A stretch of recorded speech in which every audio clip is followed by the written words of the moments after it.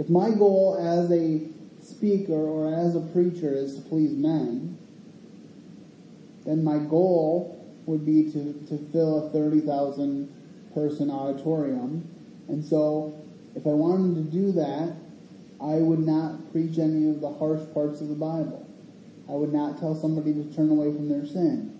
I would not tell somebody that living together out of wedlock is a sin. I would not tell somebody that abortion is a sin. I would not tell somebody that God's definition of marriage is one man, one woman for a lifetime, because he created marriage as a testimony of the relationship between Christ and his church.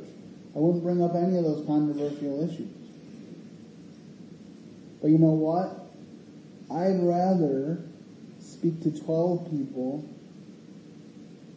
who embrace the gospel and who are headed to heaven than 30,000 people who had their ears itched because I told them what they wanted to hear and ended up in hell.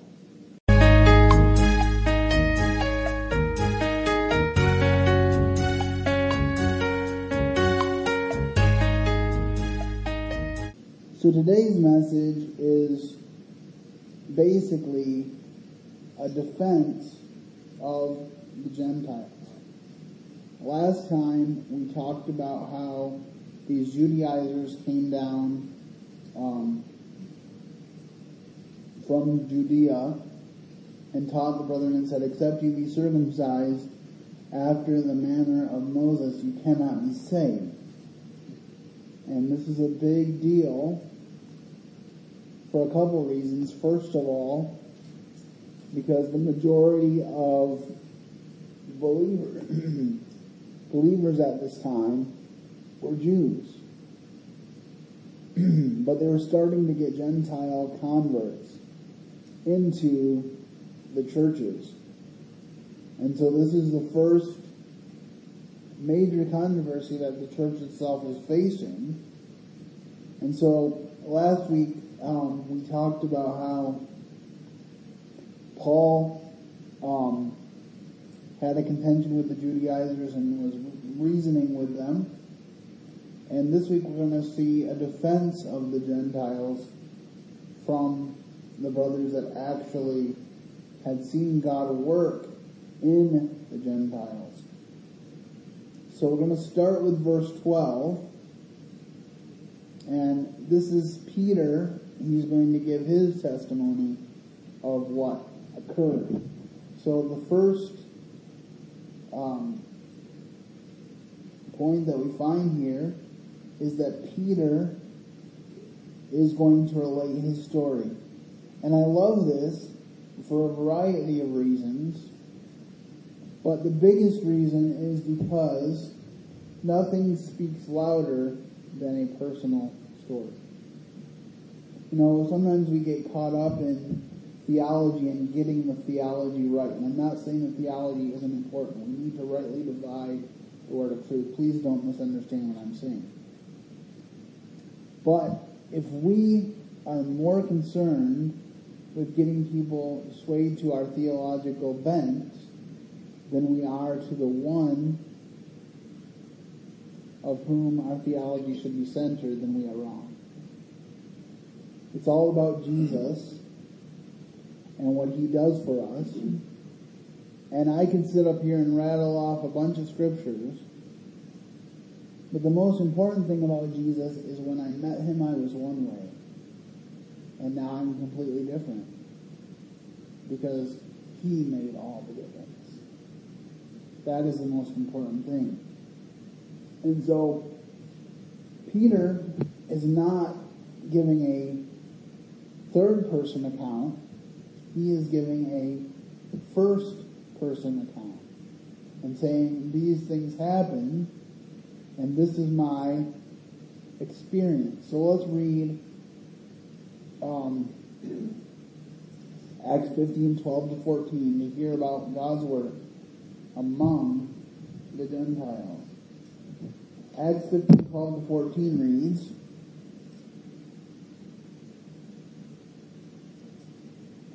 Then all the multitude kept silence and gave audience to Barnabas and Paul, declaring what miracles and wonders God hath wrought among the Gentiles by them.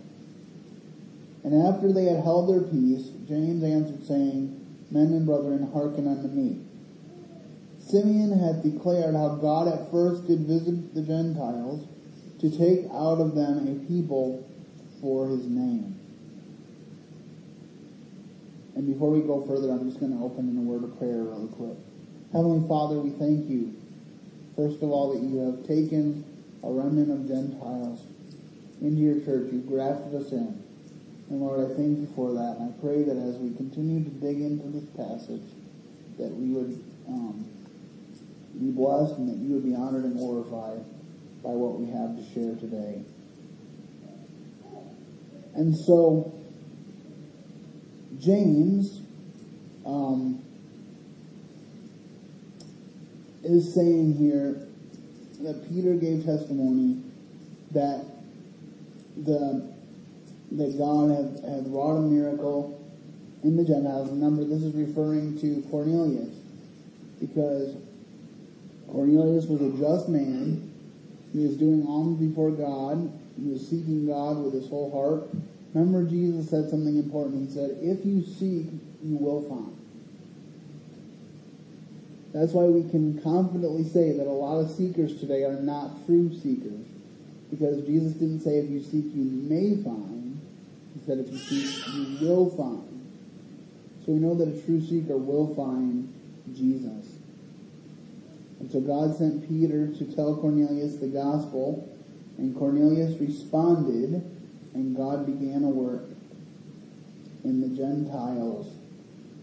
But we even have seen a little bit of that in the Old Testament with people like Rahab and Ruth, that God had some Gentiles that he welcomed into the fold of Israel, and even the family tree of our very Lord and Savior. And so James is setting up this situation where he is saying the Gentiles are beginning to believe, it is real, and Peter testified of this. And I know for most of us, change can be difficult, and I think for the Jews, it had to be hard to leave behind all the rules of Judaism for salvation. That's a lot of what Hebrews is about, is the Jewish believers kind of thinking about going back to Judaism, and the writer of Hebrews, whoever they are, says if you go back, then you crucify the Son of God afresh, because Jesus has already died for you, the penalty's been paid, there's nothing in the law that can persuade you and give you enough righteousness to be righteous before God. And so that is the framework upon which we are embarking on this story, because the Jews are coming here saying we had to do all this stuff in order to be right before God. And now you're saying that people can just, get in without having to do any of this work.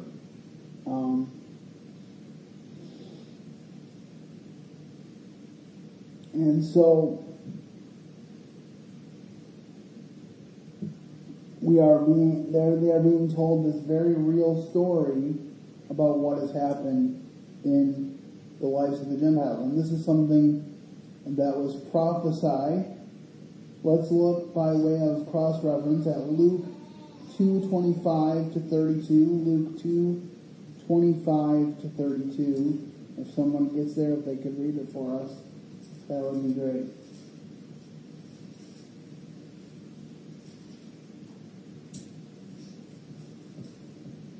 There was a man in Jerusalem, his name was Simeon. This man was righteous and devout, waiting for the consolation of Israel. The Holy Spirit was upon him. And it had been revealed to him by the Holy Spirit that he would not see death before he had seen the Lord's Christ. He came in the Spirit into the temple. And the parents brought in the child Jesus. according to the custom of the law. He took him up in his arms, blessed God, and said, Lord, now you are letting your servant depart in peace according to your word. For my eyes have seen your salvation, that you have prepared in the presence of all peoples, a light for revelation to the Gentiles, and for glory to your people Israel. So notice he says there, a light of revelation to the Gentiles. So he's thinking about the Gentiles, even as Jesus comes. And remember, we can go all the way back to Genesis chapter 12, when God tells Abram to get out from his kindred and from his country and go to a land where I will show you. What does he say to him in verse 3 of Genesis chapter 12? He says, in you, in your seed, will all the nations of the world be blessed. So God always had a worldwide outlook for salvation. So even though people try to circumvent his will, he always gets his will accomplished, even if it's not in the way he may have wanted to. I think God wanted the Jews to be an example and a light to the Gentiles, and it turns out today that in many cases the Gentiles are being lights to the Jews. But either way, the gospel is going forth, and that is an exciting thing. So, as we think about this, I often think about the way we can be sometimes, and we say, well, this person, we often have this attitude of this person won't ever come to faith in Christ. But if we realize where we were before we came to Christ, we can realize that God is in the person-changing business, and hopefully keep praying for the people in our lives to come to know the life-changing difference that Jesus Christ can make. And because we know the difference that Jesus made in our lives. And this James referred to in Acts chapter 15, by the way, is the brother of Jesus, because James the apostle, had already been killed. We saw that with Herod. And then Peter was attempted to be killed, but he was rescued. But it's interesting that even though James was a half-brother of Jesus, that he referred to himself, when he wrote the epistle of James, how did he refer to himself? A bondservant of Jesus. So he understood the place that God had placed him in as a servant of Jesus. And we see a similar tone from Jude, the brother of Jesus, in the book of Jude. These brothers that at one point did not believe on him later came to faith. It's very possible that, at the time of his crucifixion, they still hadn't believed on him as Messiah, because if you remember, Jesus said on the cross to John, I want you to take my mother, and she'll become your mother and you'll become her son. Why? Because he trusted John to take care of his mother, and as the oldest son, it was his responsibility to provide for his mother. So I just wanted to put out that little tidbit there as we're thinking about these things. And so as we continue on,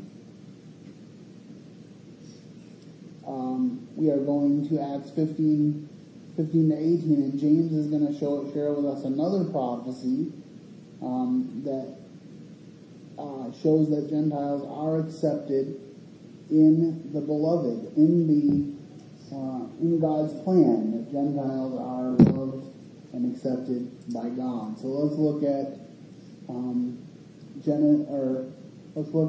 Acts chapter 15, verses 15 to 18. And to this agree the words of the prophets, as it is written, After this I will return, and will build again the tabernacle of David, which is fallen down, and I will build again the ruins thereof, and I will set it up, that the residue of men might seek after the Lord, and all the Gentiles upon whom my name is called, saith the Lord, who doeth these things. Known unto God are all his works from the beginning of the world. So James is laying down this prophecy, and he's saying that there will be a residue of men that seek after the Lord, and all the Gentiles upon whom my name is called.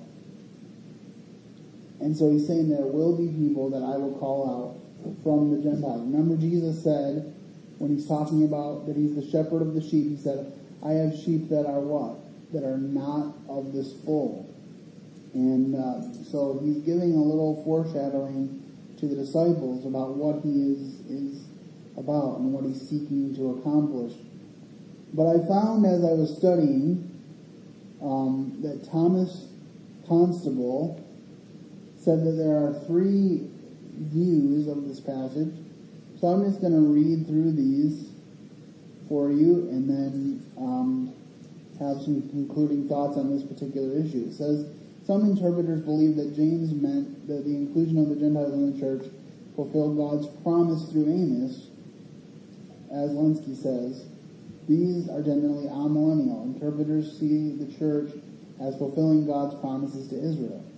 This view seems to go beyond what Amos said, since his prophecy concerns the tabernacle of David, which literally interpreted would involve Israel, not the church. A second group of interpreters believe that James meant that God would include the Gentiles when he fulfilled his promise to Israel in the future. However, there was no question among the Jews that God would bless the Gentiles to Israel in the future. The issue was whether he would do this apart from Judaism, and this interpretation contributes nothing to the solution of that problem. This view does not seem to go far enough. A third view is that James meant that the present inclusion of Gentiles in the church is consistent with God's promise to Israel through Amos. The present salvation of the Gentiles apart from Judaism does not contradict anything Amos said about the future Gentile blessing. This seems to be the best interpretation. So James is talking about the here and now. God said Gentiles are going to be added to the church, and this is what's happening here. And that does indeed seem to be, to me, the best interpretation, because I do believe that God still has a special plan for Israel. I don't understand it fully, but God, even though he has allowed Israel to suffer much at the hands of other people, in various forms throughout history. Remember Paul, what did Paul tell us in Romans? He said, pray for the peace of Israel. And so we need to continue to do that and believe that God has a plan for Israel, and that as Gentiles we can be grateful that we have been grafted in, and that he has a plan for us as well.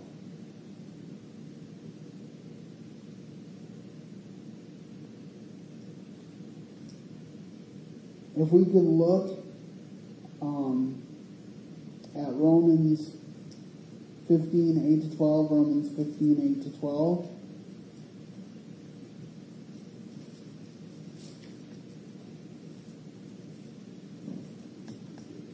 I say that Jesus Christ was a minister of the circumcision for the truth of God, to confirm the promises made unto the fathers, and that the Gentiles might glorify God for his mercy, as it is written. For this cause I will confess to thee among the Gentiles, and sing unto thy name. And again he saith, rejoice, ye Gentiles, with his people.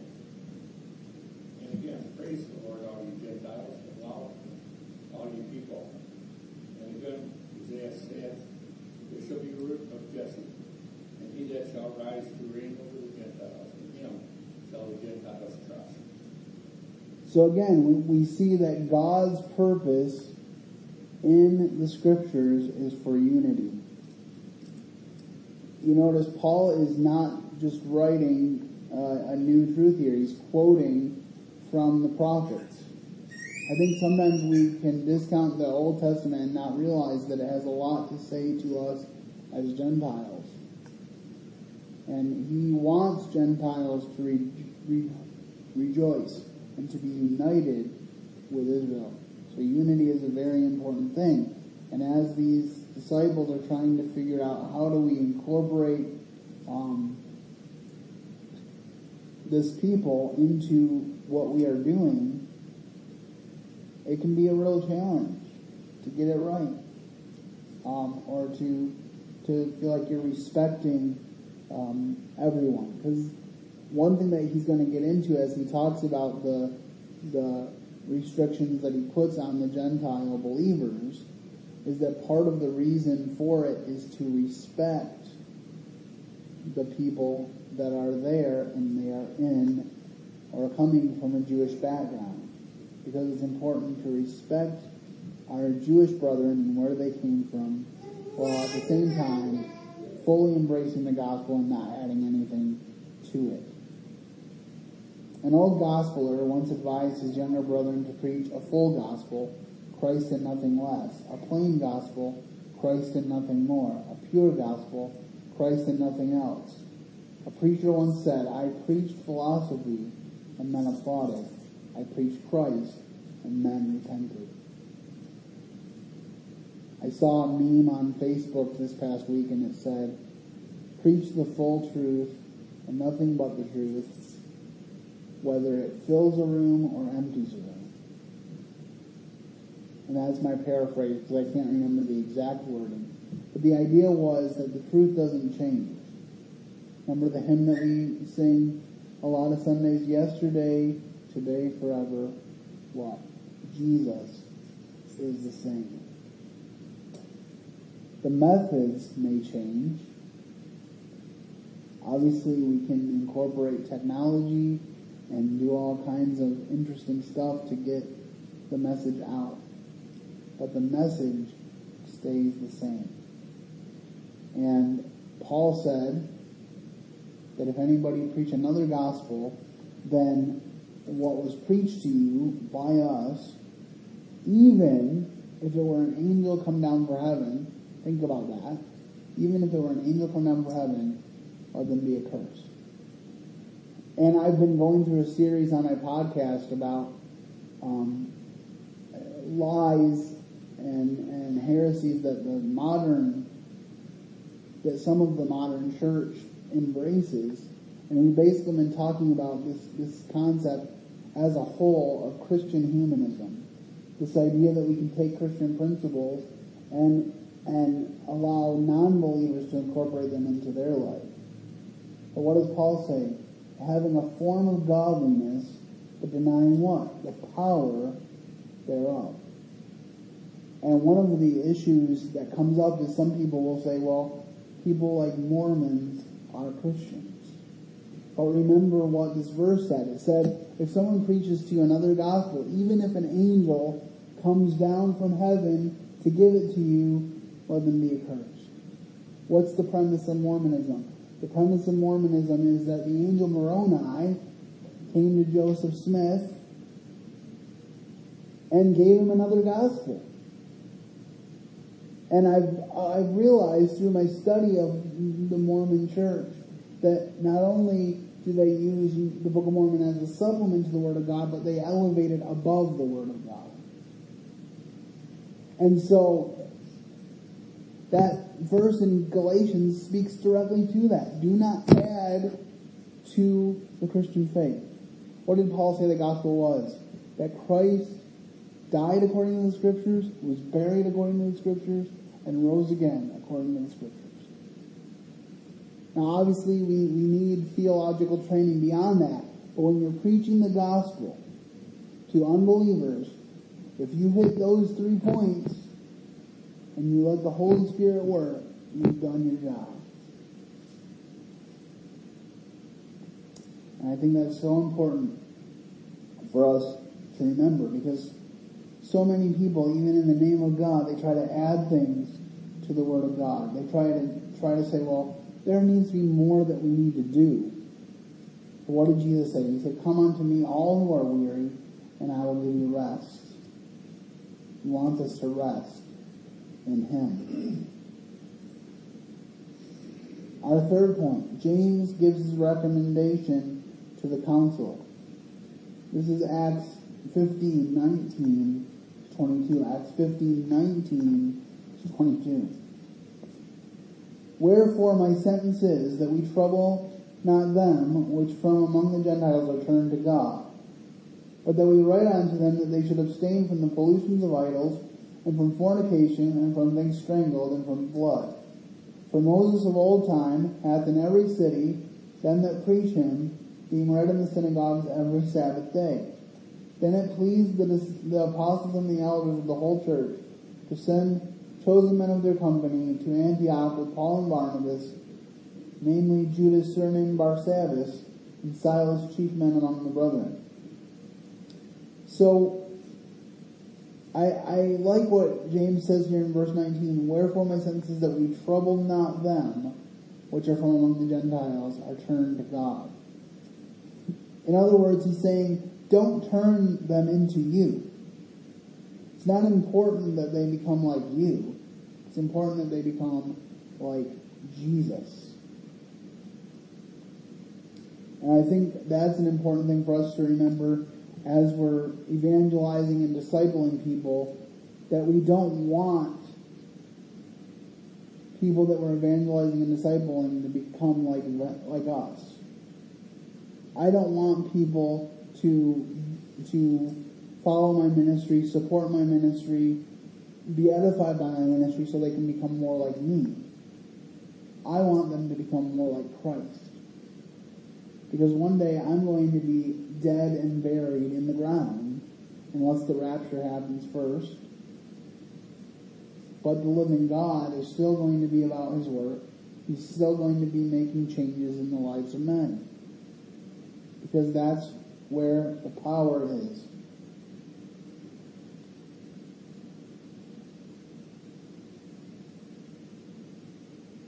And one significance of what he says here in verse 21 about Moses being preached in the synagogues, Charles Ryrie said this. He said, Moses from ancient generation has in every city those who preach him, since he is read in the synagogues every Sabbath.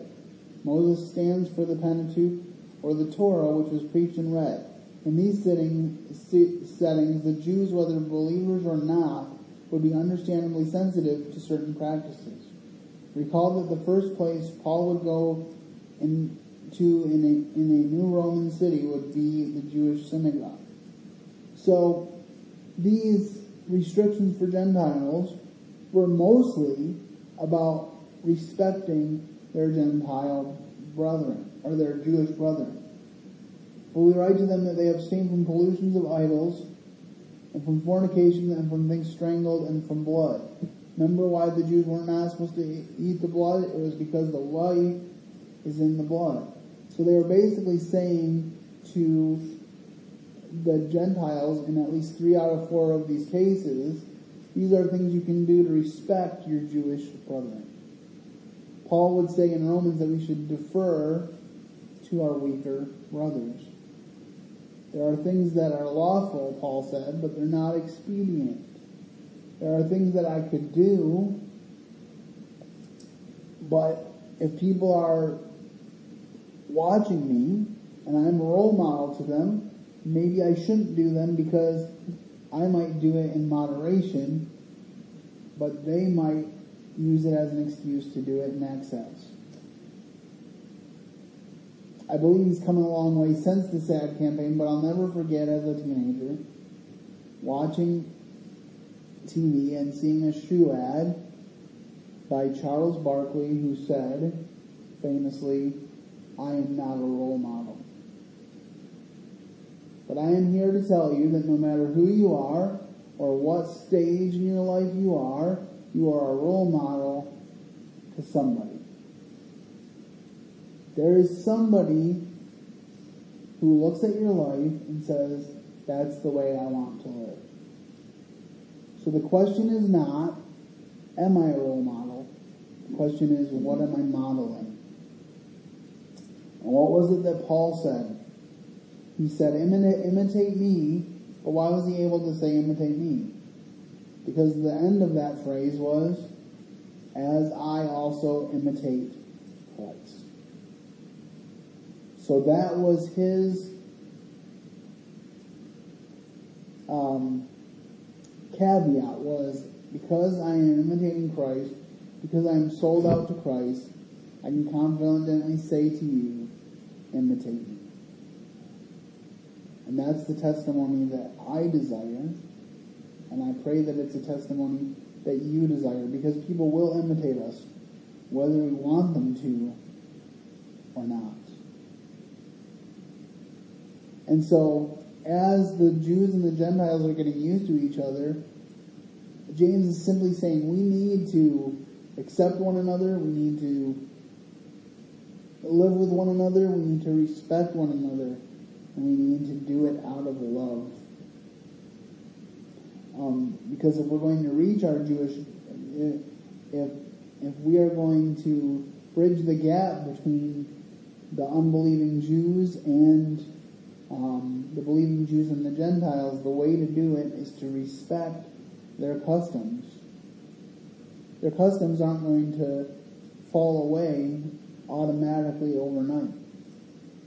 And I believe that for some of the Jews, their customs never totally fell away. I don't think there's anything wrong with a completed Jew, one who has accepted Jesus as Messiah, to celebrate the Jewish holidays, as long as they're not finding their salvation in doing so. And I tend to believe that Peter, being the type of person that he was, spent the majority of his life eating kosher. But the thing that he needed to know, the thing that he needed to be aware of, is that if he was with a Gentile brother, he could waive those kosher requirements. If his Gentile brother set a pig before him, he could enjoy it. Because there's no distinction between Jew and Gentile. And now we are brothers. So God's not saying you aren't Jews. He's just saying you need to accept the Gentiles. And these are the provisions, because it's all about Jesus. Remember what we said? A full gospel is Christ and nothing less. A plain gospel is Christ and nothing more. A pure gospel is Christ and nothing else. And if we remember those 3 points, it will go a long way. We can look at Galatians 1, 6 to 10. Galatians 1, 6 to 10. And marvel that you are turning away so soon from him who called you in the grace of Christ to a different gospel, which is not another, but there are some who follow you and want to pervert the gospel of Christ. But even if we, or angel from heaven, preach any other gospel to you than that which we preach to you, let him be accursed. As we have said before, so now I say again, if anyone preaches any other gospel to you than that you have received, let him be accursed. For do I not, or do I now persuade you of God? Or do I seek to please men? For if I shall please men, I would not be bondservant of Christ. And that last verse, or that last part of the passage, is important too, because what does Paul say? He said, is my goal to please men or to please God? If my goal as a speaker or as a preacher is to please men, then my goal would be to fill a 30,000 person auditorium. And so, if I wanted to do that, I would not preach any of the harsh parts of the Bible. I would not tell somebody to turn away from their sin. I would not tell somebody that living together out of wedlock is a sin. I would not tell somebody that abortion is a sin. I would not tell somebody that God's definition of marriage is one man, one woman for a lifetime, because he created marriage as a testimony of the relationship between Christ and his church. I wouldn't bring up any of those controversial issues. But you know what? I'd rather speak to 12 people who embrace the gospel and who are headed to heaven than 30,000 people who had their ears itched because I told them what they wanted to hear and ended up in hell. Denying the truth or not speaking about the truth does not make it not the truth. Jesus told the Pharisees, who were thought to be the most religious people of the day, "You are of your father the devil," because he knew that to be true in their hearts. He was not afraid to share the truth. Now, did that make him popular with them? No, because they took up stones to stone him, as would almost anyone who was confronted with that truth, unless they were what? Unless they were struck